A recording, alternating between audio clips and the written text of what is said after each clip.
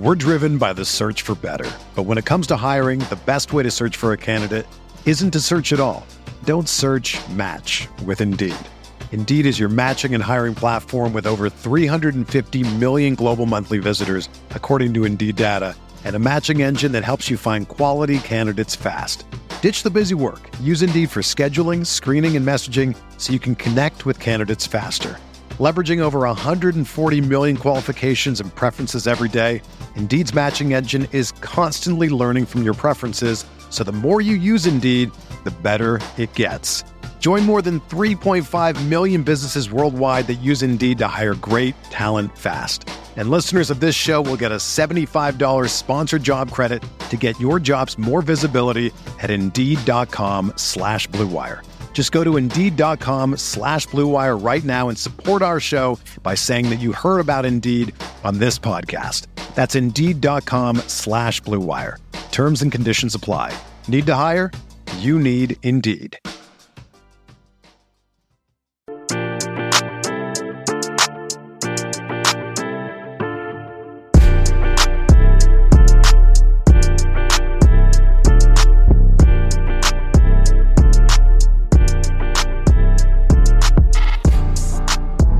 Roto Grinders, NFL Food for Thought. We're back another week in the books, closing the door on week 14, and we're heading right into week 15. I'm the Luch. I'm here with the Chief, Will Priester. We might have to tuck our tail between our legs and talk about the Minnesota Vikings. Yeah, tell me about it. We'll get there. Once again, man, you know, the NFL full of controversy and things can be flipped on its ugly head fairly quickly. So it's going to be an interesting pod. I'm tapering my excitement a bit until we get into the meat and potatoes of this thing. But what a week of football. You know, I think the overarching thing for me is we saw some teams this week that, in my opinion, had to have it, and they didn't go get it. And wow, like that's to me that's the overarching theme, and I feel like that's been the theme of the season, Luch, right? Like every week we have these spots where a team has to have it. It's like this: you got to get this game. And it just does not materialize. And so it's going to be interesting. And I think we've seen, I mean, once again, like I said, the whole weekend, obviously a lot of good teams won football games, but a lot of other teams, and I'm talking about the have to have it teams, didn't do what they were supposed to do to put a tick mark in the W column. And it's going to screw up their season. Yeah. One team that did was the Bills, and the Jets played them tough, and it was a pretty ugly AFC East divisional game. And that's one of my elephants in the room is that the Jets can hang. The Jets can hang. Mike White's not perfect, but he's something, right? So he's a leg up from whatever Zach Wilson offered. And the Jets can hang. I mean, they need some variance to probably go on a little bit of a run if they get in. But, you know, my takeaway is the Bills are winning ugly football games. You know, they're finding ways to win. If this was a 500 team, a darling team, if the Bills were the Detroit Lions, everyone would be saying, well, they're just finding ways to win. And they wouldn't be nitpicking on just putting up 20 points against the Jets. So I think the Bills are doing what they have to do, discovering this run game a little bit of balance. The defense is, you know, a little bit healthier with Tre'Davious White back in the fold. So those are kind of my takeaways from that game is that it was competitive. The Jets are real close to being a dangerous football team. I don't know if it'll happen this year. It could happen in the next year and a half, Chief, if they keep these pieces together, the young skill players on offense, whoever the answer is at quarterback, a good young head coach, defensive-minded head coach who's not afraid to make bold decisions, and Robert Saleh, clearly, and a really nice front seven with Sauce Gardner on the back end of that defense as well. So that was just a good divisional football game. And, I was impressed with the way the Bills figured out how to win, even though it was ugly and the Jets kind of hang in there. And kind of left a few on the table. They took the Vikings down to the wire 2 weeks ago, ball in hand, final drive inside the 10. One score game against Buffalo. You can't knock the Jets right now, and I still kind of like them as the season winds down. Yeah, I do still like the Jets. Because, see, here's the thing. The Jets are still a fairly young team with a fairly young head coach. And so I think for young teams, at least for me, Luch, one, are you being competitive? And two, do you have a chance to win late? Right? And I think what we saw, though, was the Bills' experience is carrying them through a lot of these close games right now, I think. And we saw their defense get off a little bit against Mike White.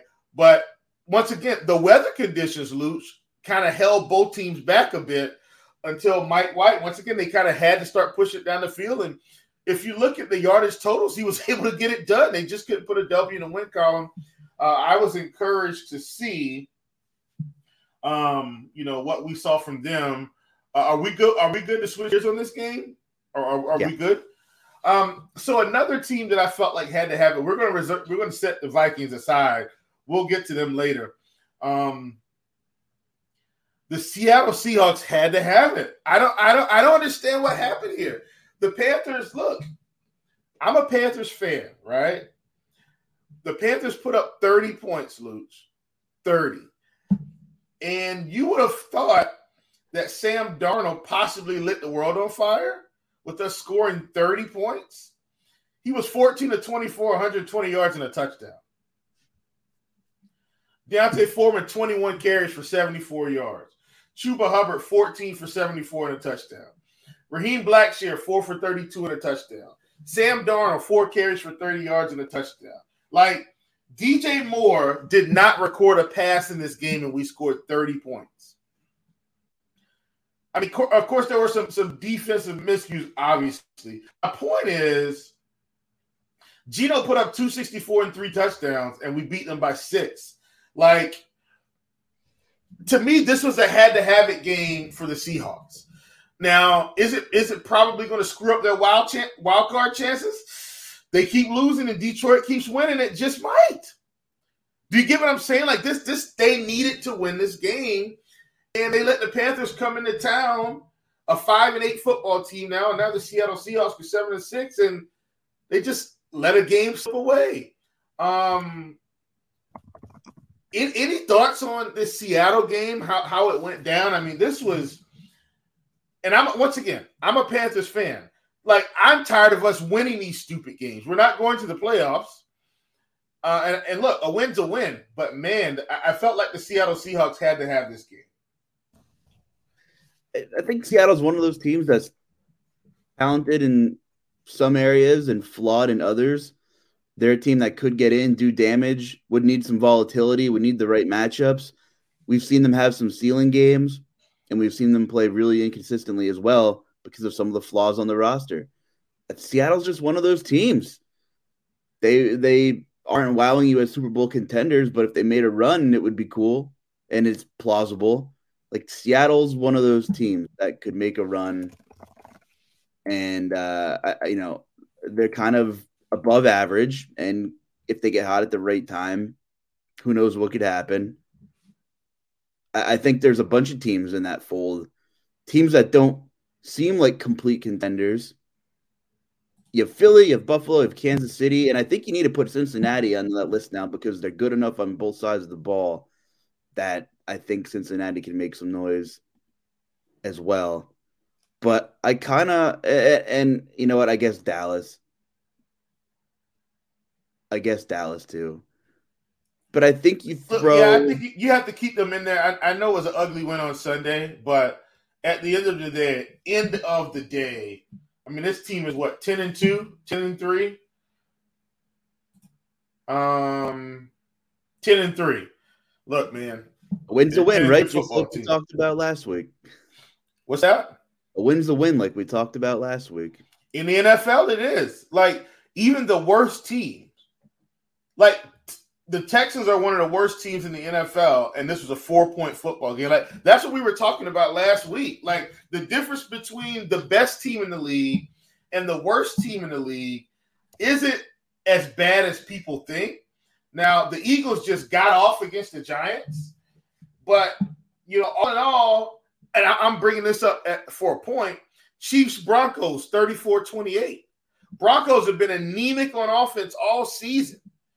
And we're able to put up 28 points this weekend. Like, as bad as they have been, this ended up being, and they had a chance to take the lead late, just didn't capitalize. Yeah, I'm okay with Dallas squeaking one out. But to circle back to your question, I think Seattle's just one of those pretty competitive teams that, if they click at the right time, they could make a run. I think you got to throw teams like Tennessee in that mix. I think you got to throw the Jets in that kind of realm. Listen, let's go to the Titans real quick, because what loses your football games? Turnovers, 4 of them to the Jags. The Jags are back in the AFC South race. And how precious is offensive line play? And we don't talk about it enough. Nobody talks about offensive line. It's all you hear about at the high school level. And then, everything gets all skill playery, the sexy skill players in college and the NFL. But all the injuries Tennessee has had on the offensive line is why Derrick Henry has kind of been broken in the second half. I mean, he had 100-plus yards against the Jags. Really nice first half. The pass game's been in shambles. But offensive line is so critical. Losing Taylor Lewan was a big deal to this offensive line. If you have one missing link on an offensive line, it could derail an entire offense, Chief. I mean, have you seen that? Entire season. That's exactly what we're seeing. I hopped on here a couple weeks ago and said Dennis Daly was the worst football player I've ever seen. And I stand by that. He is so incredibly bad at football. That it's just even hard to fathom that there's not a better replacement. And it's kind of sad. And Tennessee has been beat up for sure, and they've been missing a ton of guys again. But I still think we saw the Eagles dismantle the Tennessee offensive line, and it was solely due to Dennis Daly. One guy on an offensive line on the blind side can really just derail an entire season. So a lot of these 500 teams have a couple of flaws that will get exposed in the right matchups in the right ways, and we've been seeing that. So kudos to the Jags getting it done. The Titans' flaws definitely shown, and it's up front. It's up front on the offensive line, and that's not the Titans' brand of football. And when Mike Vrabel doesn't have this identity for Tennessee to be able to be the more physical football team, it could get ugly fast. So we'll see if they can clean up some stuff and get rid of Dennis Daly and move some personnel around. Any thoughts on the Jaguars and Evan Ingram breaking daily fantasy football slates or anything with that one? Well, I think, what we had talked about was, and we talked about this at the beginning of the season, Luch. And so I always like it when we talk about things, but the Jaguars are coming, right? And I think we're starting to see it, and we knew they were coming. They're a young team. They were playing teams tough, but young teams typically don't know how. They have to learn how to finish games. You know what I mean? And they didn't have to finish this game. Obviously, they were in control. But my point is, some of these games they lost, like they just they're young. But as they continue to progress and get better, I think you're going to start seeing these types of things out of them. Especially as their offense can continue to progress. If Trevor Lawrence continues to get better, this team should be able to put up points in the 20s most weeks. If you can do that in the NFL, like Luch, if you can average about 24 points in the NFL a game, you're going to win a lot of games, right? Like that's, in the NFL, you're averaging 24 points. You're pretty much scoring because, some of those games might be in the 30s. Some might be 17, 18 that you win. But this offense is coming along. Like if you look at, just this weekend, like Trevor put up over 300 yards passing, and the running game did nothing. Like that's what was, I think, a shocker to me, which I didn't expect Travis Etienne to get off because we know about the defense of the Titans in terms of the run game. But Trevor Lawrence still threw for 368. It's not like he threw for like 220, 250. He threw for 368. Like, huge game. Definitely something was going on with him and Evan Ingram this game. Had to be a matchup issue, something they saw. You know what I mean? Something they saw on tape that said, okay, this is a matchup we can take advantage of. Zay Jones continues to just catch footballs and put up numbers. Marvin Jones doesn't have to do anything anymore unless it's, some miracle play. And Christian Kirk is being very serviceable every game. So, I mean, they pretty much laid the hammer down on the Titans, and they're 5-8, and the Titans are 7-6. And God forbid the Titans lose again. I mean, the Jaguars, if they continue to win, both these teams could, gosh. Week 18, they play each other. It could be for the division. That's what I'm saying. Here's the thing. Tennessee is so banged up that they really need to somehow pull out another win or two and load manage. Jeff Simmons has been playing on one foot the entire second half. That's why no one's talking about him anymore, and he commands the second most double teams in the NFL. Tennessee was without Christian Fulton, without David Long, without Zach Cunningham, without Trey Avery, without Danico Autry, which is 5 starters right there, and it showed on paper. So they are severely banged up, which opened the door for a huge day for the Jags to do their thing. This is how bad Dennis Daly is at football, left tackle. He's allowed the most sacks than any other offensive lineman in the league and the second most pressures. And there's 110 more offensive linemen who have played more pass snaps than him. So not only is he giving up the most sacks in the league and the second most pressures, he's 111th on the list and how often he's been on the field. And this guy's in the NFL. And you know what? I bet you Ryan Tannehill doesn't sleep at night knowing that guy's protecting his blind side, not Taylor Lewan. If you don't have more than a second in the pocket, how are you supposed to open up the offense? You just cannot do it. You can't do it. Can't do it.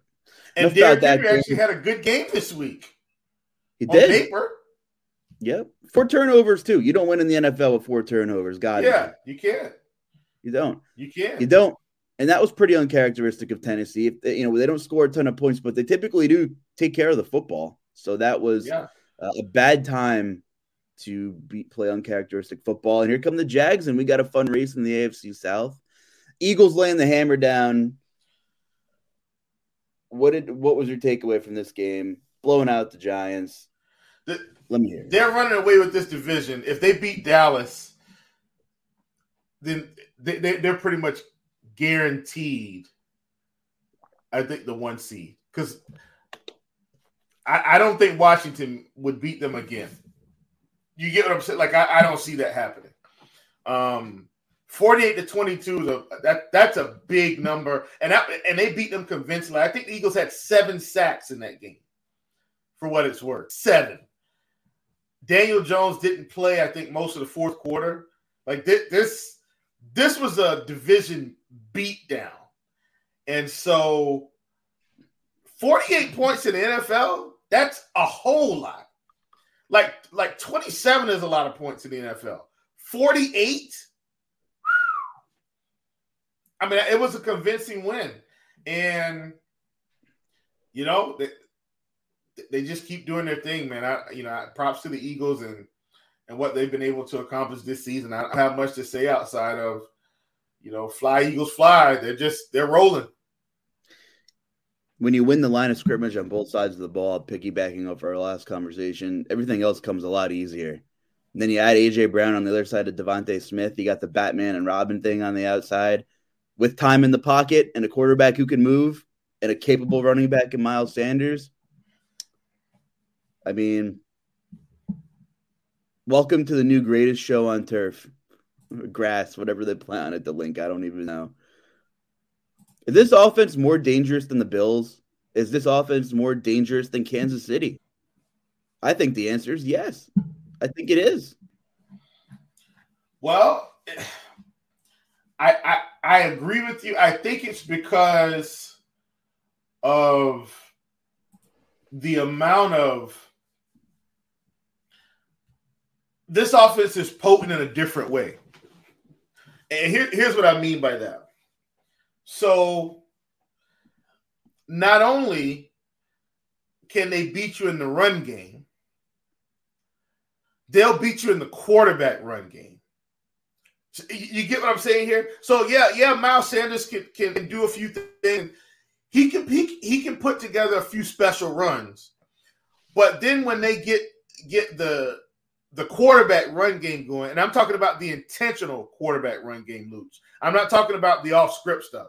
I'm talking about intentional quarterback draw, intentional quarterback power, intentional RPO quarterback design runs. You get it? Because they have all that in their offense. Like, I was watching some film breakdown on how they run this, and you've got all these moving parts, right?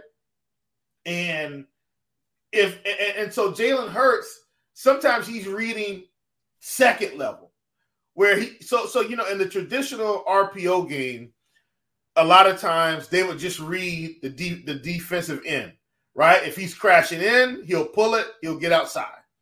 But now they've got guards pulling and doing the other thing. And so instead of him reading outside, he's reading inside. And so it's like, okay, if you see that your lineman is going to be able to pick up this linebacker as we're crashing down, you just keep it and follow him. And the running back almost becomes a lead blocker. That's what I'm saying. They've got this thing schemed up to a T, man. And it's a really interesting thing to watch. And then now when you add that wrinkle, it opens it up for A.J. Brown. It opens it up for Devontae Smith, right? And another thing, I think another statistic, I don't want to say a statistic, but another part of his film breakdown. By the way, if you guys don't watch, I like listening to The Herd with Colin Hurd, because he has a guy that comes on from NFL Films and just breaks down film, like on his show, and talks about different players of the week. So it's really cool. And but what he's been doing also, Luch, if he gets one-on-one coverage on the outside now, he's taking it. He's taking the shot almost every time, which is crazy, right? For a guy that, maybe had some deep ball issues, maybe wasn't, touted as the best passer in the world.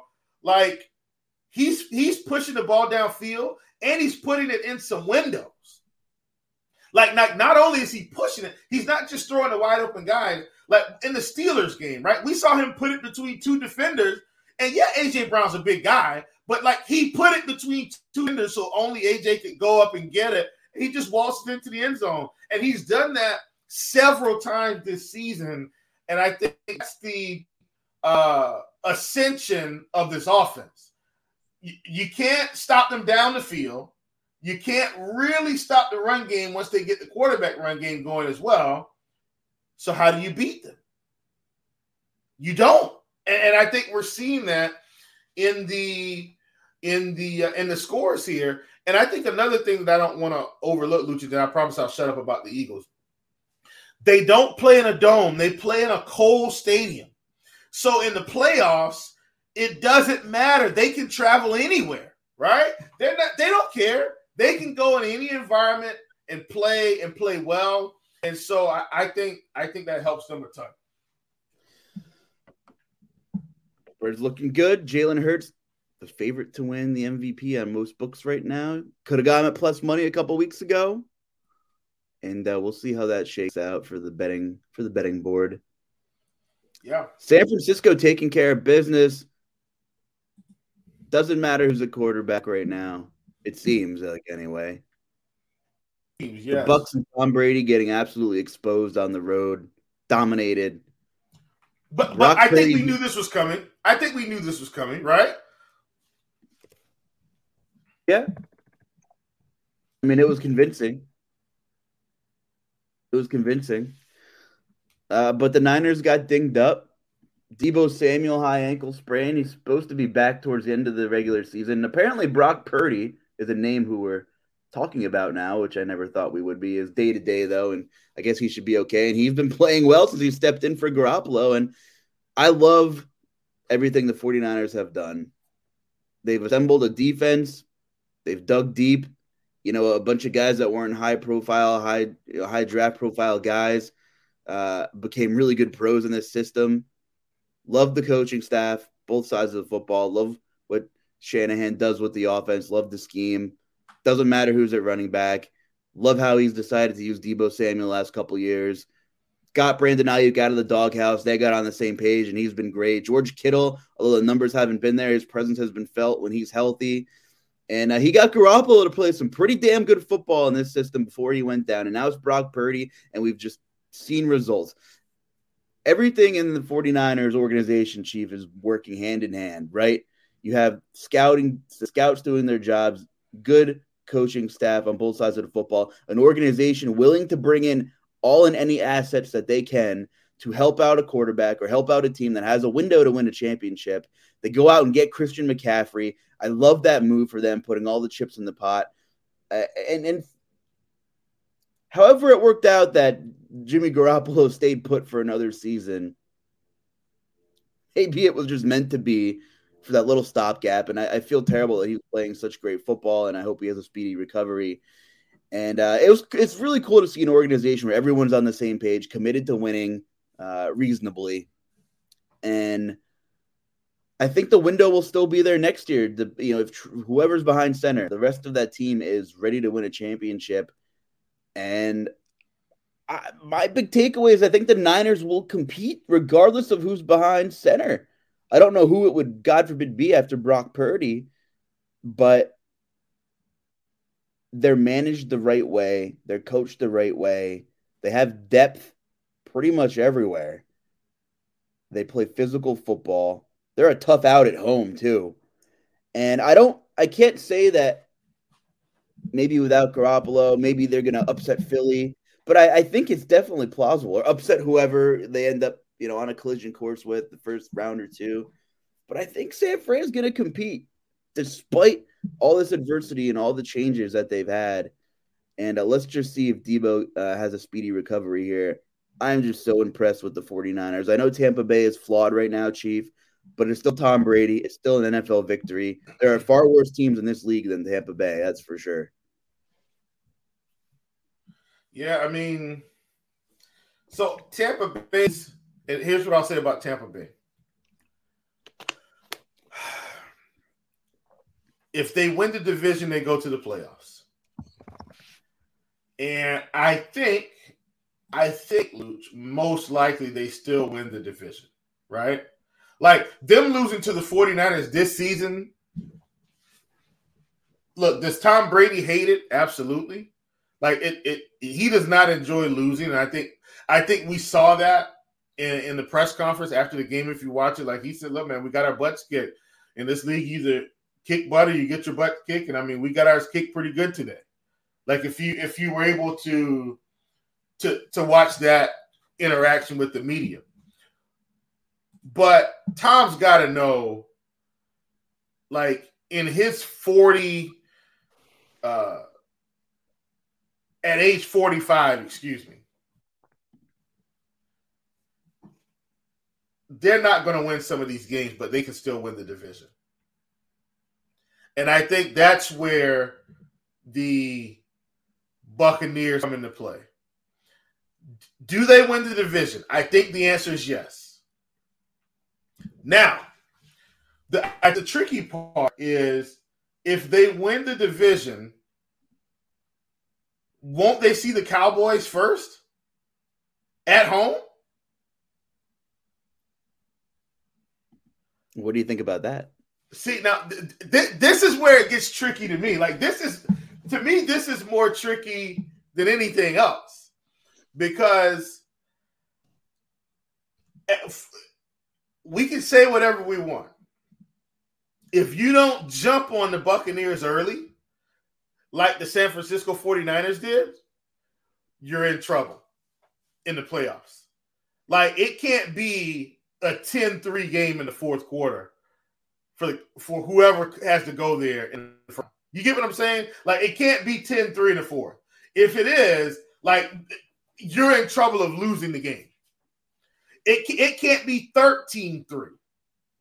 You get what I'm saying? Like, it's got to be 21-0 probably. It's got to be a wide enough gap for them to just not get going so the pass rush can get off. If it's anything close, I think people are going to be in trouble. And that, to me, that's the scary part about Tampa Bay. It's not their team as a whole because they haven't played well. It's the experience of Tom Brady. Like, literally, that's what's winning them these games. And let me say this, too. You know, we can say whatever we want about Todd Bowles. Todd Bowles made I don't call it gutsy. He made a coaching call in not the game against San Francisco, but the previous game. Tom Brady wanted to go for it on 4th down. I think they call a timeout. He says, no, let's punt the ball, flip some field position. They get the ball back. They score. They get the ball back again. They score. Like, I don't want to overlook that coaching call where you got the greatest quarterback of all time saying, no, let's keep going. And I think maybe the other team, I think they got a field goal. He says, no, we're going to trust our team to get it done. And even Tom talked about that, I think, in the previous press conference. Like, to me, that's mutual respect. And, you know, when you've got Tom, I feel like he has enough respect for Coach Bowles and Coach Leftwich, right? I think he's got enough respect for them. They respect him a ton. And come playoff time, that could be ugly if you've got to go to Tampa Bay for a game. Especially when you're a team like Dallas that's like done what you're supposed to do all season. Dallas is probably going to win 13 games, 13 games, right? They've done what they're supposed to do, and then they still got to go first round and play Tom Brady. Unreal. The Lions fans have been waiting. They've been waiting. Well, wait a minute. Give me one more. Can you give me one more? And then I promise it's time for the Lions-Vikings debacle.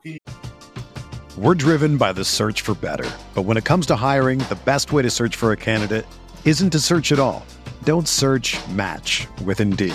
Indeed is your matching and hiring platform with over 350 million global monthly visitors, according to Indeed data, and a matching engine that helps you find quality candidates fast. Ditch the busy work. Use Indeed for scheduling, screening, and messaging so you can connect with candidates faster. Leveraging over 140 million qualifications and preferences every day, Indeed's matching engine is constantly learning from your preferences, so the more you use Indeed, the better it gets. Join more than 3.5 million businesses worldwide that use Indeed to hire great talent fast. And listeners of this show will get a $75 sponsored job credit to get your jobs more visibility at Indeed.com/Blue Wire. Just go to Indeed.com/Blue Wire right now and support our show by saying that you heard about Indeed on this podcast. That's Indeed.com/Blue Wire. Terms and conditions apply. Need to hire? You need Indeed. Give me one more. I was gonna say, but I have one more too. So let's go, Chief. Let's have it. Go ahead. So I'm going back to Thursday night. I'm going to give you the Dolphins if that's the game you're going to. If not, cool. That's my chess piece. Yeah. There you go. I felt like that was the case. I'm going back to Rams Raiders because remember the theme for me this week is teams that have to have it, right? They gotta have it. The Raiders had a meltdown here. And here's what I saw, because I did watch that game in totality, so I didn't have to go back and watch all 22s or anything like that. I was able to just kind of watch this one. What I saw from the Raiders, Luch, was a team that probably felt like they were going to win the game anyway. And they just did not take the Rams seriously. Because the Raiders should have scored at least 30 points in this game. There was no excuse for them to not put up points. And they just kind of lollygagged around the whole game. Just, we got it. It's under control. And then they let Baker Mayfield fly to LA, hop off a plane, check into a hotel, and learn plays on the fly and beat this team on a last-second touchdown, lose. And I think you've heard this now. If you haven't been able to tell, I like to watch the press conferences after the game. So I just like to hear what the players are thinking, what the coaches are thinking. And so on Thursday Night Football, Luch, they will interview the player of the game, which was Baker Mayfield at that time. Here's what Baker Mayfield had to say. This is the first thing he said, Luch. Because they were saying, Baker, how does it feel? You know, you come in, Baker says, well, first of all, I was shocked that they gave me man coverage on the outside when we had to have a touchdown. Luch, whose fault is that? That's the coach's fault. What in the world? Luch, I'm not a football coach. I'm a basketball coach. I understand football, obviously. Okay, I'm a basketball coach. If my team is up 3, right, with 5 seconds left in a basketball game, and the other team is going to inbound the ball, there's one place I'm going to guard and take away. I'm taking away the 3-point line. I will concede a 2-pointer, not an easy one. I will concede that you get the ball in and that you're maybe able to get a 2. A mid-range, a layup, I'll concede that it's 5 seconds, right? We just don't want any fouls. You get what I'm saying? But I'm not going to give you a 3-pointer. I'm not doing that at all, okay? In football, if a team has to have a touchdown and there's 5 seconds left, Luch, wouldn't we just say, hey, defenders, everybody go, put your foot on the goal line, and you don't let them get inside. You just don't let them score a touchdown. Like, isn't that the thought process? I feel like that's the thought process. There was no prevent defense. I mean, they could have played quarters coverage and had enough. Like, I don't understand what the ideology was. They gave Van Jefferson press coverage and they gave him a free release. And they end up losing this game, a team that was trying to ascend to get into the playoffs. This was a had-to-have-it layup game, and they blew it. The Raiders deserved to lose that game and not go into the playoffs after that performance. And even outside of the bad performance all game, press man coverage outside with no press, free release. What kind of idiotic coaching was that? Josh McDaniels needs to go back to being a coordinator. And yeah, I know he's not calling defensive plays, but come on, guy. Like, you've got to have better sense than that. All right, I'm off that train. Handing it back to you, Luke, because I know the Lions fans are desperate here. That's Raiders football. I do have one other thing, but I can't let Miami off the hook because this was the road trip I've been circling. I've been wanting to see more, you know? And it's not like I don't think Miami's a good football team, and it's not like I don't think they're talented, and it's not like I don't think they can do damage in the playoffs. And by the way, you can still get decent odds on them. Every week after the loss, we're like, hey, you can still get them at 24-1 if you want them, you know? Yeah. But I haven't seen enough on the road trip that mattered. The good football teams, the good teams on the road, you're going to have to win on the road eventually. And I just didn't see it. It was bad. It was bad. The Dolphins and the Chargers, two teams that I'm just not very high on in terms of consistency. We've talked about the Chargers a lot in this podcast. And, you know, we've talked a lot about the Miami Dolphins. And the Chargers are just oftentimes missing that component, missing some stability. They deal with the same injuries every year. I feel like Keenan Allen misses games, Mike Williams misses games, there's games together. Austin Eckler probably misses a few. Herbert had the ribs thing earlier this year. Brandon Staley's super aggressive, and sometimes it's good and sometimes it's bad. Defensively, they're well coached, but seem to get beat on the outside a lot, and teams can run the football against them. But Miami could not do anything against them. Tua did not look good. The Miami offensive line got hustled. Another offensive line observation from this week here. But that's two games in a row where I'm not impressed. And I really like Mike McDaniel. Like, the guy is a stud coach, I think. He's brilliant. Yeah, they're playing fine. Yeah, they're fine. They're fine. And it wasn't like it was a one possession game. I get it. But I'm also not very high on the Chargers. That game didn't really do anything for me for either team because they're kind of just who I think they are. They are who I thought they were. But here's what I will say. Here's what Playoffs. Here's what I will say. What you saw from the Chargers was a team that wasn't going to take their foot off the gas. Like, they were up and they just kept throwing the football. They're like, nope, we're going to push it down the field. Now, here's what I will say also, Luch, because I did watch that game as well. And a lot of times when I'm watching games now, it's a multifaceted reason. I want to see how my props are doing. That's one reason. I want to see how teams are scheming up the others. I want to see that.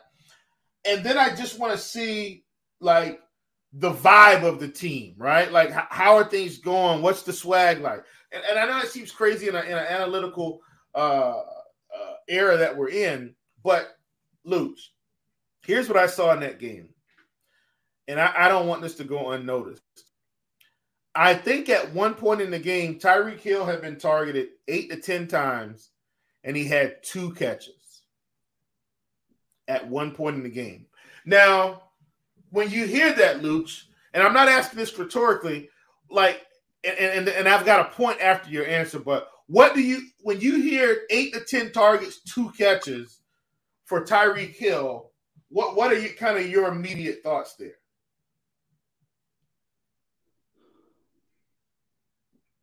I don't know. I don't really have any. Okay, that's cool. My thoughts are, where's Jalen Waddle been on the road trip? Okay, now let's talk through that. And that's what I was hoping you would think. Like, well, how many targets did Jalen Waddle have? And Tyreek had 10. At one point in this game, Jalen Waddle had 1 target, and Tyreek Hill had like 10 targets. At one point in this game. And I'm going back and I'm saying, well, I feel like Coach Mike, let's call him Coach Mike, not Mike Tom. Let's call him Coach McDaniels. I don't feel like he made good adjustments early on. Here's why I say that, Luch. The scheme they were running plays 20 yards down the field. Luch.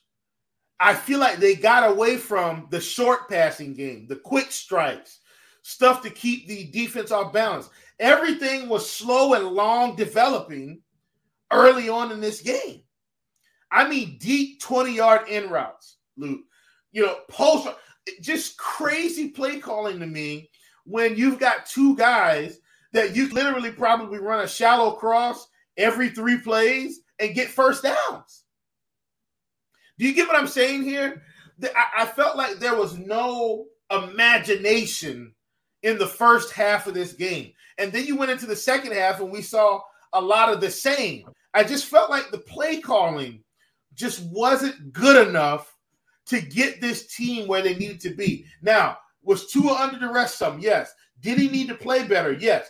But play calling has a big effect on how a quarterback can settle into a game. And I don't think Tua had a chance to settle in at all because everything felt like 5-step drop, slow, long, developing plays. Like, we got to be better than that, coach.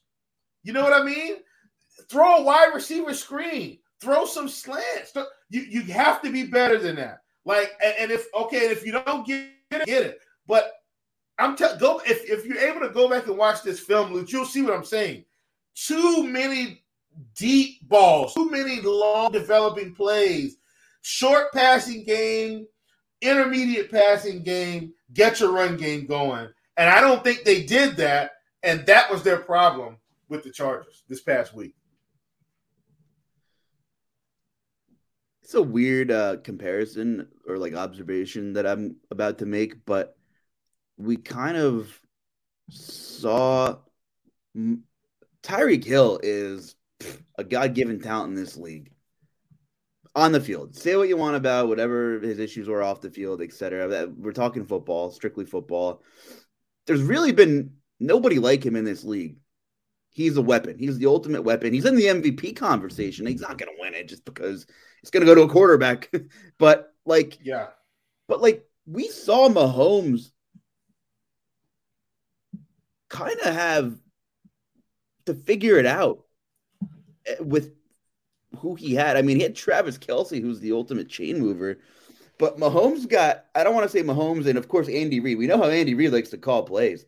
I feel like at one point of their tenure together, they kind of got addicted to the long developing home run plays multiple times a drive. And they kind of hit their lull a little bit until we saw the development or the willingness to kind of take those checkdowns and those 5-6 yard passing plays. And I don't know who that's going to be in the Miami offense, but it should be Big Mike Gesicki. This guy should be involved, and I'm kind of disappointed that he's not more. This guy should, he's athletic, he's big, he should win you balls in the middle of the field. And I think it's going to be just simply let's take what the offense is going to give us a little, or the defense is going to give us a little bit more, just from watching how the Chargers played, these two brilliant receivers and what the Dolphins wanted to do. And they took away the middle of the field. I mean, it was like the only thing the telecast ever said that was pretty intelligent was they literally were playing a lot of coverage. It took away these crossing routes when you have two receivers that are as fast and gifted and get open like Waddle and Tyreek, and that's what they like to do. And I think it could be something as simple as let's take these 4 to 5 yard plays and get into good down and distance situations, because you're not always going to be able to get that home run ball. That's it. Like, that's literally it. They started running the ball in the second half, got themselves into some more positive down and distance situations, and you saw a slightly different offense. But, like, imagine if they did that in the first half. We might be talking about Miami winning this game. I mean, they lost 23-17. Right. And that's because they had to kick a field goal late because they played so poorly in the first half. Like, it was terrible. And they almost got the onside kick. Like, they did almost. It was so close. And, I mean, that's the Chargers, Chief. The Chargers always put themselves in a one-score game. They never take their foot off. They never take their foot off their gas because they can't, because they don't run the football. They literally cannot ever not take their foot off the gas, and half the time, and like 40% of the time it benefits them, and 60% of the time it kills them that they just can't run between the tackles at all. That's who they are. I will say this, Justin Herbert that was his best football game season, though, I think, in terms of mobility and creating throws and not making any mistakes. But I think Miami and the Chargers, and this is like probably a very unpopular take, but I think they are a tier ahead of teams like Seattle and Tennessee. But I just can't. The Chargers specifically, I just cannot buy into. Miami has the ceiling, and I've been talking about putting futures on them for 3 weeks now, and I just think it's incredible value. But they have some things they need to figure out for sure. Yeah, absolutely. Well, one more quick thing, I swear, and then this Lions time. Look at us, just like it's like we're a bad couple avoiding the conflict we need to talk about. we're sweeping it under the rug as long as we can, and maybe we'll just get through the show and just not talk about it. But people will come for our heads. We can't. Yeah. But you just what a massacre and heartbreaker of a football game between New England and Arizona, and you just hate to see the non-contact injury with Kyler. Oh man, and 3 plays in too. He's voiced his displeasure a lot. We've seen it on TV. A lot of the talking heads are making a big deal. Oh, is Kyler Murray immature and blah, blah, blah. This guy's just emotional and wants to freaking win football games, I think. And, he never had his full complementary of weapons. He never did. He never had Hopkins, Hollywood, Ertz, Rondell, and Connor at the same time. And that's a really nice looking offense on paper. And I was really looking forward to, I hope he has a speedy recovery, but, we'll have to see the severity of the injury. If this thing, if he's not ready by camp, and people are already calling for Cliff's head, and he really has made some pretty poor choices, and he hasn't won a challenge since 2020 when he took over. By the way, did you hear that statistic? So I don't know if he knows how to coach, and I just feel like there might be some decisions that are going to have to be made in this organization, and I just feel like it was a really unfortunate It's just nothing good. Like, that was just really sad. And, so many injuries in that game last night, Chief. Yeah, man. On both sides, too. That's a tough one. Hopefully he'll be okay. I think we see some changes in Arizona. If not, I think Cliff Kingsbury, in my opinion, I think because of the injuries, they may give him a pass. I think he may have one more season to get this right. Because we have seen them win games. This season, though, like you talked about, I mean, God, half your offense of your key players were out. Now, Hopkins more for suspension, I think, than the others. But, what can you do? You try to tread water until those guys get back, and now your star quarterback is hurt. So I think, now I could be wrong here, I think they give Cliff Kingsbury one more season to figure it out. And then after that, I think he's done. If they don't win football games with a mostly healthy football team all season. All right. Here we go. So I'll kick this off because myself, the commish, we came on the National Roto Grinders Podcast Network and pumped up the Vikings, and talked about the fact that what was Vegas doing? What were the line makers doing? What were they thinking? And lo and behold, the Detroit Lions at home put a pretty good spanking on the Vikings. Justin Jefferson was able to get off like we anticipated. But once again, the Lions digging themselves out of an early grave here and put on a performance for the ages. Now, Luch, if you would have told me without knowing the score that Kirk Cousins threw for 425 yards, 2 touchdowns, and no interceptions, I would have said, oh, the Vikings must have won this game 35-3. Okay? But then you go to the other side. Jared Goff, 330-3. And the crazy part, spread the ball around tremendously. Like, if you would have heard that, you would have thought Amon-Ra St. Brown had 120 yards receiving. He had 68 yards receiving in this game. 6 for 68. DJ Chark, 6 for 94 and a touchdown. Josh Reynolds, 5 for 51 and a touchdown. Jamison Williams, 1 big play, 1 for 41 and a touchdown. Khalif Raymond, 2 for 19. DeAndre Swift, 3 for 18. Shane Zylstra of all people, 2 for 18. Justin Jackson, 1 for 12. Penny Sewell, 1 for 9. And the run game basically did nothing. We had Jamal Williams at 16 carries for 37 yards. DeAndre Swift, 6 for 21. Justin Jackson, 4 for 19. Goff took off once. And Amon-Ra St. Brown had 1 carry for 6 yards. But the Vikings, the Lions got it done. And they are pulling themselves into the playoffs, Luch. Like, the Lions have a shot to go to the playoffs. I just want that to sink in for people. They got a shot to go to the playoffs. And for everything we've said about this team, and, we've seen Dan Campbell say some weird things on national television. He's got this team inspired to play. And this offense is playing pretty well. I heard another analyst talk about this, Luch. Okay, so the Lions have a ton of draft picks coming up, by the way. A ton. And, do you draft a quarterback? Like, who wants to get rid of Jared Goff right now in this offense? He's been playing fine. Like, why do you go out and get an unproven rookie? You know what I'm saying? Like, it's very interesting to see Jared Goff do this with these weapons because he's got weapons. He may have more weapons now than he did when he was in with the Rams. But the sky was falling when they gave away T.J. Hawkinson, who they beat, by the way.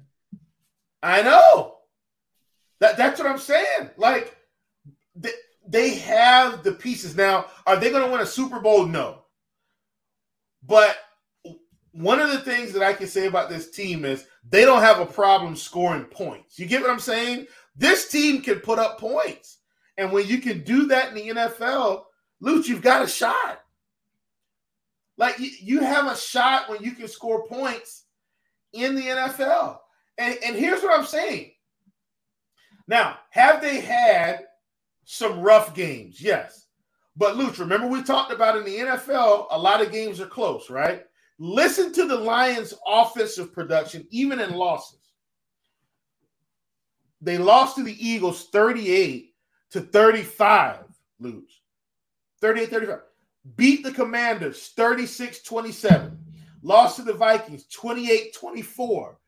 Lost to the Seahawks 8-45. Now, the Patriots put a spanking on them. It was 29-0. Lost to the Cowboys 24-6. Okay. Dolphins beat them 31-27. They beat the Packers 15-9. They beat the Bears 31-30. They beat the Giants 31-18. They lost to the Bills 28-25. They beat the Jaguars 40-14, and they just beat the Vikings 34-23. Luke, this team can score points. It's incredible, really. Now, do I think they should have beat the Vikings? No, but they did. And now they get a matchup with the Jets, Panthers, Lions, and Packers. How many of these games do you think they win? 3. Just because it's the NFL. I think they win 3 as well. But here's the tricky part. The Panthers' defense may give them some problems. That's the game to me that they probably have to win. Because the Jets, their defense is good too, but like I feel like the Panthers is a different style of play.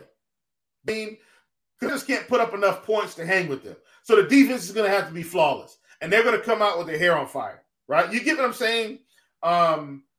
They should beat the Bears. They should beat the Packers. And if they did that,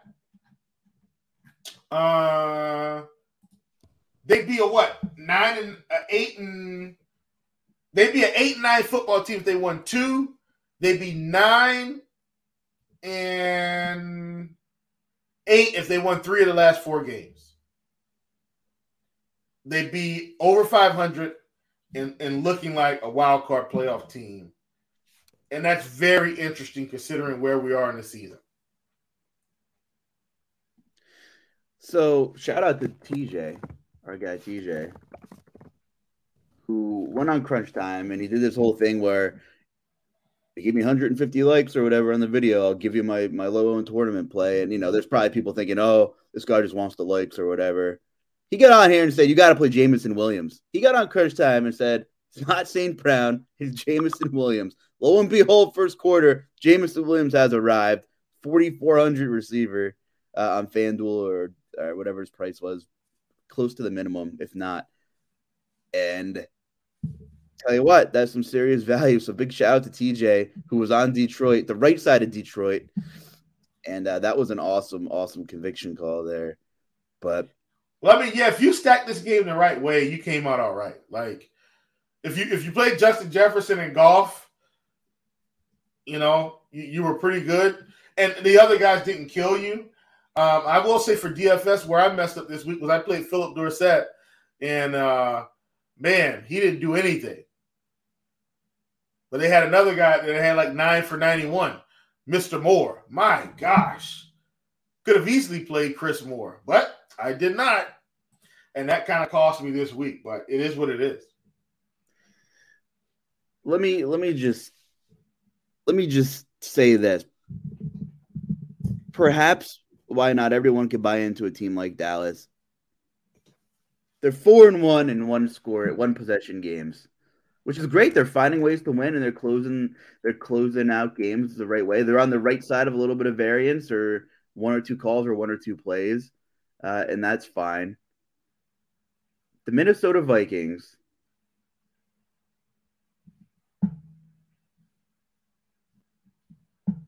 are 9-0 in one possession games. It just that's however you want to look at that is just it just wows you. First of all, how many one possession games can you win without losing in the NFL? I would say out of 10, you're losing at least 3 typically in this league. Well, yeah, I mean that's positive variance, but once again, it's not how. I know wins a win. What does the record say? And I know Detroit won by 9. It wasn't one possession, but like these games have been freaking close, man. Like almost all of them. So, well, okay. Last thing about the Vikings, and then I know we'll look ahead here. The Vikings have the Colts on Saturday. Do you think they lose that game? No. They're at home. I know, man. No. I don't see it. I don't see it, but I mean, Indy is fresh coming off a bye, so that's. I got you, but I don't want to diminish. Like the Vikings are still very talented. Like they lost to the Lions, and I think losing to the Lions is like, oh, but we've seen the Lions can put up points on anybody. It's Minnesota, whether or not they can finish the game. According to our 2022 history, Minnesota will win by 8 or less. That's my take. Okay. Well, no matter how you slice it, I'm not expecting them to lose to the Colts. Okay? So they'll be – and here's what I'm saying too, Luch. Like, I think because people don't like the Vikings because of how they've won games, we just want to write them off as not being as good as their record says they are. But we can say the same thing about the Cowboys. And we should. You get what I'm saying? I'm saying if we want to go that route, we can say that pretty much about almost every team in the league. Yeah, that's true. That's my point. So they've won 10 games, and nobody's good except the Eagles. The only good team is the Eagles. But the Eagles have had close spots too. Like recently. So here's what we're going to do with the Eagles, right? And see, this is where your good, friendly neighborhood chief has to come in and right the ship for not only ESPN, not only Fox Sports, but the whole sports community. I thought we were about to move on, but now we've got to go back. Now, did the Eagles put a stomping on the Giants? They absolutely did. They're 12-1. They are 12-1. Luch, here's my point now. Because remember, and we've talked about this. The Eagles beat the Lions 38-35. How many points was that? 3. A lot. Now, they beat the Vikings 24-7. They beat the Commanders early 24-8. They beat the Jaguars 29-21. They beat the Cardinals 20-17. Cowboys 26-17. Steelers 35-13. Texans 29-17. Lost to the Commanders 32-21. Beat the Colts 17-16. Beat the Packers 40-33. Spanked the Titans and they spanked the Giants. But here's what I'm saying. We can go and look at the Cowboys who have similar things happen. They beat some teams by 3, some teams by 5, some teams by 20, right? So the Eagles happen to be on the positive side of some variance. They were about to head into overtime against the Cardinals. The guy missed the field goal. Matt Prater misses a field goal, and they don't go into overtime. So my point is, while the Eagles are 12-1, and your record is what you are, what your record says you are. Do the Eagles have the juice? Absolutely. But we're not writing off their record because they've won some close games. Like it's like those games don't exist, right? So the Eagles are 12-1 and their close games don't exist, but the Vikings are 10-3 and every close game exists. You see how that's like unfair comparisons. That's the point I'm trying to make here. Like, I'm not writing off the Vikings because they lost to the Lions. Like, they've still got a fairly favorable schedule to win 4 more football games. It's running through there anyway. Like, you're going to have to go to Minnesota to play because they're going to win their division, period. All right, I'm done. Good. That was a good spiel. I liked it.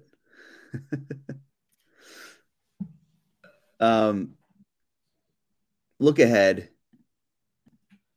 Let's do it. I think there's some big games this week. There's some big games this week. 49ers at Seattle. Right off the rip on Thursday night. This is a trap game, Luch. I'm telling you right now. This is a trap game. Short week. We've seen this every season. Short week. One of these stupid games. And let me say this. Seattle might win this game. Debo's not playing. We'll see what happens with Purdy. Short week, at home. 49ers could trip up here. Seattle wins this game. I would disagree, but not by a 1-score margin. I'm not saying, wow, that was the worst take ever, Chief. I'm on the Niners, but a lot of question marks. You're right. A lot of question marks on a very short week on the road. On the road. 12th man's going to be livid, right? They're going to be making some noise. Tough atmosphere to play in. Purdy's not 100%. I still cannot believe we're talking about Brock Purdy on this podcast, but he's been playing good football. Absolutely. The Ravens are dealing with a wealth of injuries as usual. 3-point road dogs against Cleveland. Deshaun Watson played better football. Who do you think wins this football game? Oh, boy. And look, let me say this. Gosh, I hate when I'm right, but I'm wrong on my props. So I said this, I think, the first week, like, Deshaun Watson comes out rusty, but typically once you get that second week of practice in, you look a lot better. And what happened? He looked a lot better. Now, he didn't play well in the first half, but we saw the yardage pick up. This week, he's probably going to look even better than he did last week. And all of a sudden, the Browns are going to have some stuff here. No Lamar Jackson, I don't think. I think I'm going to give this game to the Browns at home. Tough division game, but if Deshaun is getting better and the defense can play serviceably, they win this game because they will have a more explosive offense than the Ravens on Sunday. That I can guarantee you. Okay, is it redemption time for Miami? 7.5-point road dogs at Buffalo. We could see some significant weather in this game. I'm not sure what the weather's going to call for. I'll let you, give your take on here. I think this is a tough spot for Miami, and for me, it's the Bills. I don't want to give up on Miami yet, but they're on the road. Here's what I've seen, though, over the past few weeks. The Bills haven't put teams away, and that's the scary part for me with Miami. If you don't put this team away, they've got a chance. And we haven't seen them look good the past couple weeks. If there was any team I felt more confident in them probably losing to, it was the 49ers. I expect them to go there and try to win and put some pressure on them, but the 49ers defense, man, they're incredible now. They had a shot against the Chargers. Hopefully Coach McDaniel can make some adjustments and get his play calling back on track. I'm going with the Bills at home, but I don't feel good about it, to be honest with you. I do think Miami is explosive enough to make the Bills pay if they don't put them away early. Possible snow, possible rain, possible wind. My issue in this one would be Miami doesn't have a run game. They don't know how to run the football. They can't commit to running the football. And the Bills have definitely shown some willingness to run the ball more the last 6 to 8 weeks. Getting little brother Cook into the mix, which is good to see. If it's ugly, I say Miami covers 7.5, but they lose the game. That's my ultimate take here, and I'm pretty confident in that prediction, actually. Yeah. Give me another game you want to talk about. I mean, the Lions are playing the Jets this week in technically New Jersey. So, what are your thoughts on that one? Yeah, I think this is an interesting game because these are two teams that are making an attempt to ascend into playoff consistently. Now, the Lions haven't been a playoff team consistently, and neither have the Jets. But I think this is what they're attempting to do. Have a culture shift. Let's start getting into the playoffs consistently. If we saw Mike White take some big shots or a big shot for sure on Sunday, Joe Flacco had to come in for a little bit. Hopefully Mike White is okay. Do you think the Jets can put up enough points to hang? They're at home, but I'm going to go with the hot Lions here. I'm going for the upset. Lions over the Jets, which means the Jets are absolutely going to win this game.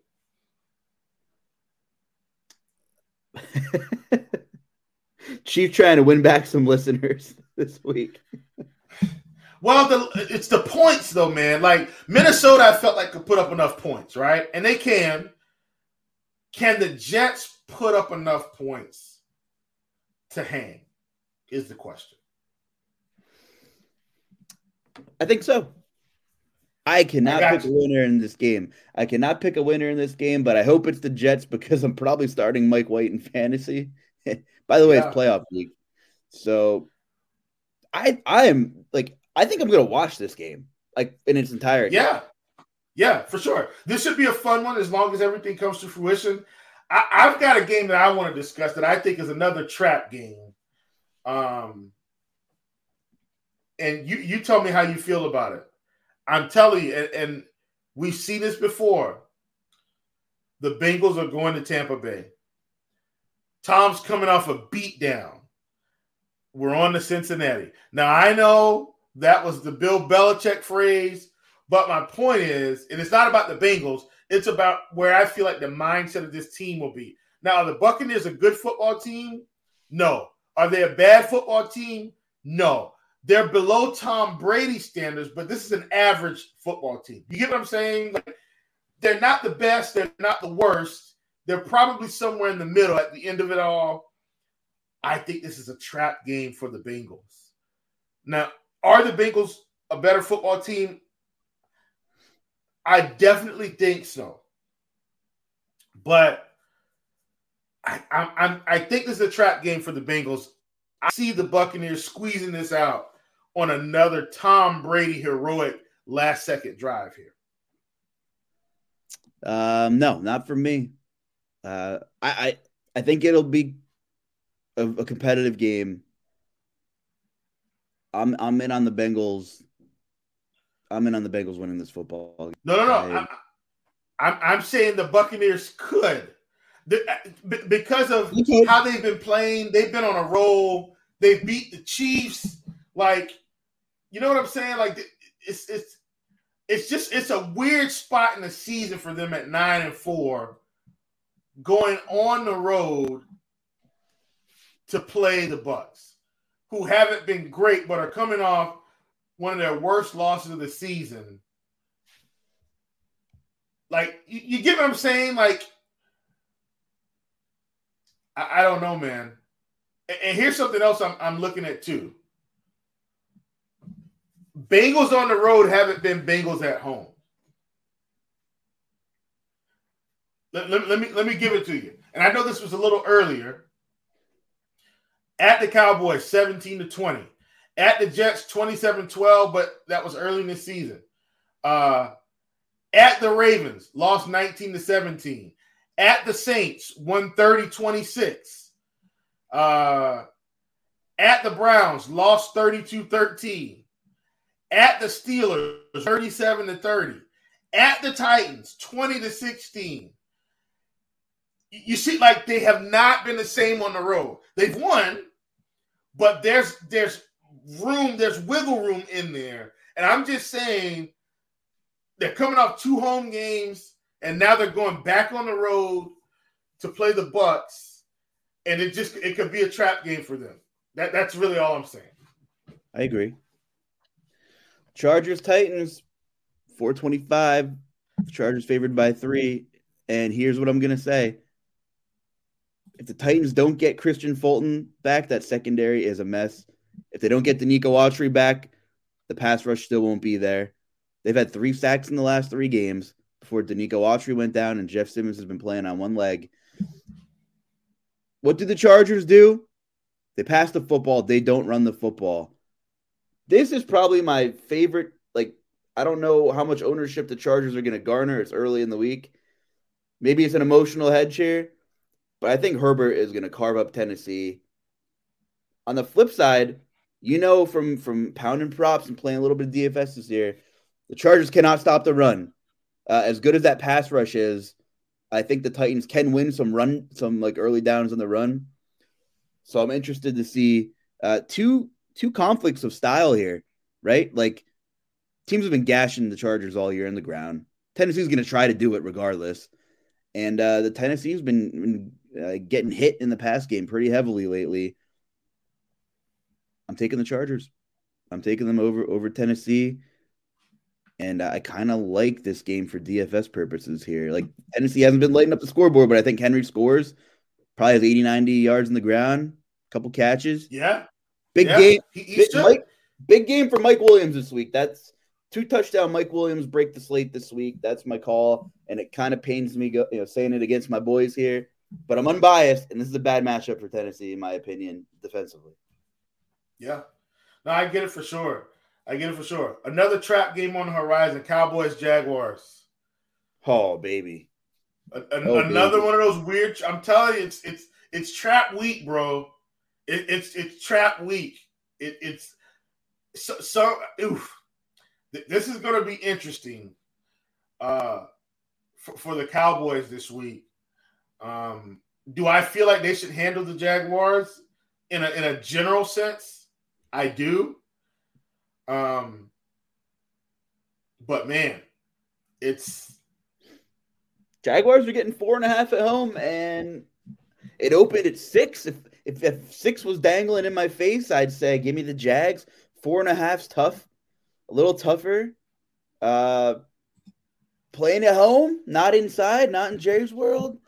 Man, do I kind of like the Jaguars? And as a Titans fan, I'm really hoping that Dallas gets this W. But from a betting perspective, I like the Jags with the 10. I'm not just drinking the sauce that they, thump Tennessee. I mean, they've been playing competitive football for longer than some people want to give them credit for. It's going to be a 1-possession game. I think Vegas has this right. Give me the Jags with the points. If anybody calls me biased after listening to this podcast, Chief, you're listening to the wrong guy. Yeah, man. What's your take? Who do you take?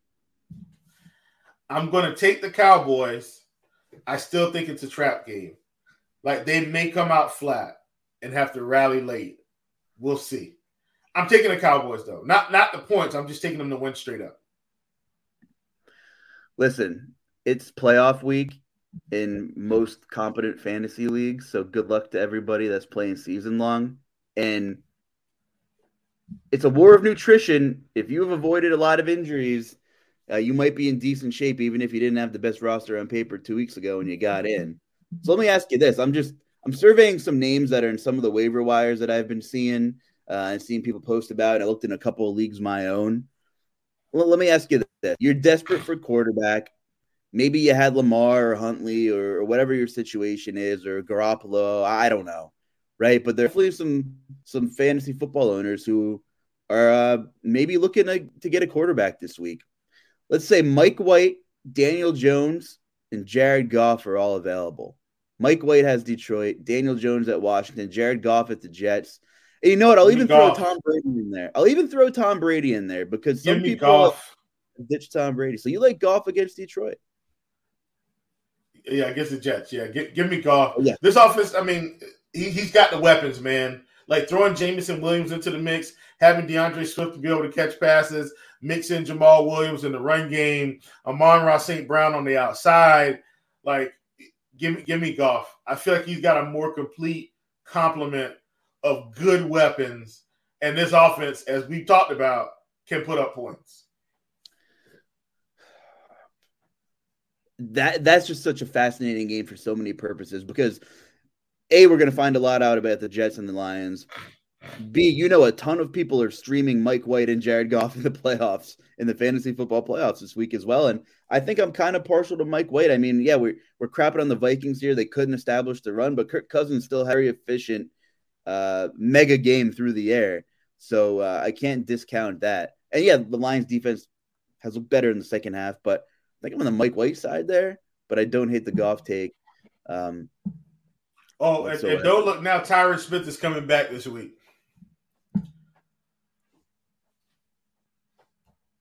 I know that's a Cowboys take, but that's a big deal. Yeah, that really is just a massive upgrade. So my other question is, looking at wide receiver, you're super desperate, right? Mm-hmm. You have Marquez Valdes-Scantling, Elijah Moore, Jameson Williams, Jahan Dotson. Am I missing anybody? Hold on. Jameson Williams. I'm not taking Jahan Dotson. And Elijah Moore I don't hate, but I think it's Jameson Williams. Are you out on Sky Moore now? He had like too many. I was never in on Sky Moore, what it's worth. Like they spread the ball around too much. He was never going to be consistently impactful for any type of fantasy. Look, I'll put it to you like this. Marquez Valdes-Scantling, and I know this was about Sky Moore, came in at a reception prop of 3 this week. I took the under. I won. Let me ask you this. DJ Chark or Jameson Williams? Pick one for this week if you need one. Now it's getting interesting.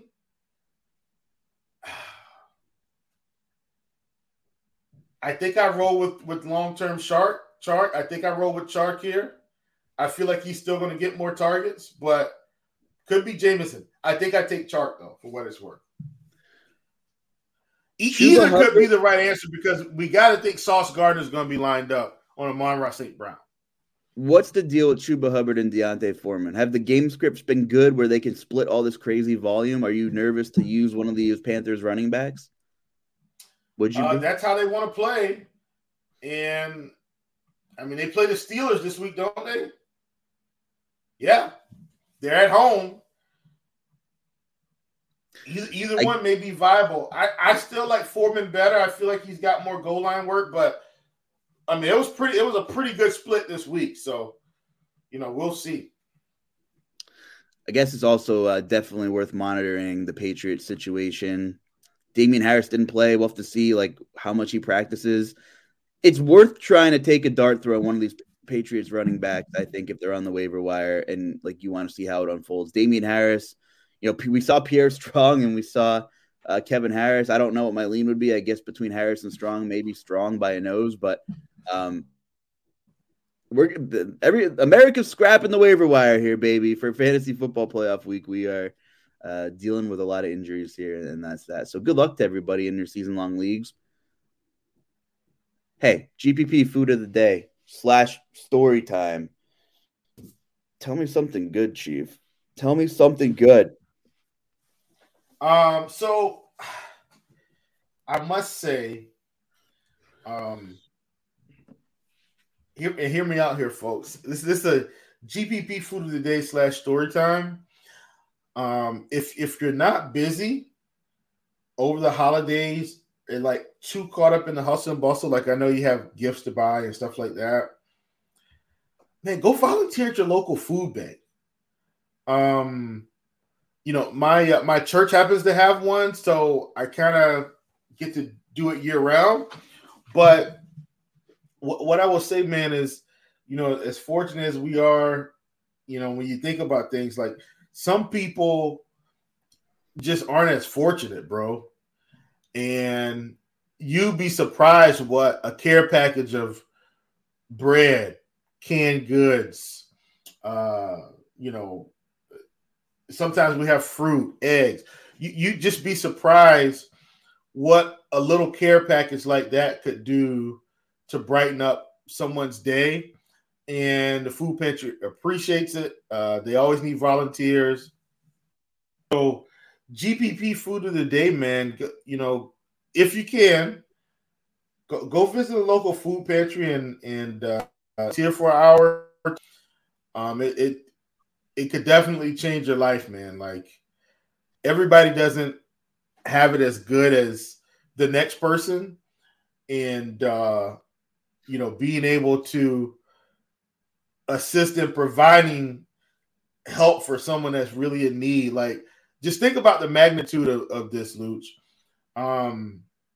When someone comes to the food bank, they're basically saying, "Hey, I don't have enough food to like take care of my family." So it takes guts, it takes pride to put that aside and say, "Hey, I've got to get down. Like, we need help. We don't have food to eat." Like, that's a basic necessity of living. It's food. And so, once again, if you could get to your local food bank or food pantry, just give them an hour. It's that hour will be well spent. Depending on how long people have been listening to us, I used to be a reporter for a newspaper, pretty local joint for a really long time, actually. So I got to know a lot of rural towns and, dealt with food banks and churches and, around the holidays. And it was another way I was able to contribute was, I was happy to write as many stories and articles and whatever I could do to spread awareness about that kind of stuff. But there are so many ways to donate during the holidays. If you're not involved with a food bank, Christmas time and giving gifts. And, like you said, up here, there's a bunch of stuff that they call the angel tree where you can anonymously donate gifts and to nonprofits that host these, I don't know what giveaways or programs, where families can sign up, to have some gifts to give in the holidays. And you see a lot of local businesses get involved and individuals, and that's really cool. There's just, so many ways to donate and give back this time of the year. So it's really cool to see. I can't believe we are getting insanely close to the new year already, Chief. It's pretty crazy. Yeah, for sure. Pretty crazy. For sure. And we're not stopping now. We got food for thought coming at you full throttle. I will tell you this. I had a pretty busy weekend, and I went to Hershey Park in PA with my girlfriend, and she showed me a lot of spots that she typically goes with her family every year, and that was pretty cool. Ate at a really nice restaurant, but we also stopped at a really, really cool brewery. And if you're from Pennsylvania, central Pennsylvania, or eastern Pennsylvania, you probably know Trogs if you drink beer. And it was one of the coolest environments I've been in terms of breweries or wineries. We took a tour. We saw the whole process, from beginning to end, what it takes to actually to make the beer and where they put it and the whole establishment they have back there. And it was really cool. And they had really awesome food there. So if you're in central PA, check out Trogs Brewery. The beer was really good. Got hooked up at the end of it. And my girlfriend doesn't really drink beer, so I drank 2 people's worth of samples. So I was feeling pretty good by the end of it. But Hershey's also where they have the high school state wrestling championships. And this is the first year that they didn't have the PIAA high school football championships. But Hershey is secretly a little mecca of high school sports in the middle of Pennsylvania. So people think of the amusement park there and the chocolate, where the chocolate's made, Hershey chocolate, but really it's a hidden gem for high school sports. If you're a kid growing up in Pennsylvania and you're a wrestler or you play football, that was always your goal, to get at Hershey in December and play football there. So it's a cool little town, and there's definitely some cool stuff there, and a really cool brewery. And I gotta say this, by the way, I woke up today. I got a good morning text from my girlfriend, right? Mm-hmm. And we stopped at the sports book at the casino by her house over the weekend, and I introduced her to what a kiosk was to put bets in. So I woke up today, and she said, "Good morning. We lost our parlay." And I never expected that. And classic. So find someone that will take interest in your hobbies a little bit, even when you don't expect it. And I thought that was pretty funny. So I know she's listening. So Taylor, I'm glad you're a little bit invested with me here. And it's cool. Listen, that's a classic, bro. That's an instant classic. And we've run way over time on this show today. So thank you all for listening. But listen, good morning. We lost our parlay. That's the show title. Find you a significant other that will grieve in losses with you and oh my goodness, and smile for joy when you win them. But that made me laugh. That made me smile. So. But thanks, Taylor. You're the best. And it was cool drinking your beer at Trogs. So thanks for letting me catch a buzz. Anyway, we'll be back. We'll be back next week for another episode. I can't wait to run it back and watch the Lions-Jets this week. Chief, I know we have a bunch of content to keep pumping out this week at Roto Grinders and Scores and Odds and the whole 9 yards. So if you've never listened to us for some reason, where can the people find you on Twitter? You can find me at Chief Justice 06, and that's on the Twitter sphere. And just come hang out in the Chiefs Prop Shop Discord, and I'm in there most of the day. At the J Carlucci, look me up. We got to get out of here. We'll be back next week. For the Chief, I'm the Luch. Have a good week, everybody, and good luck.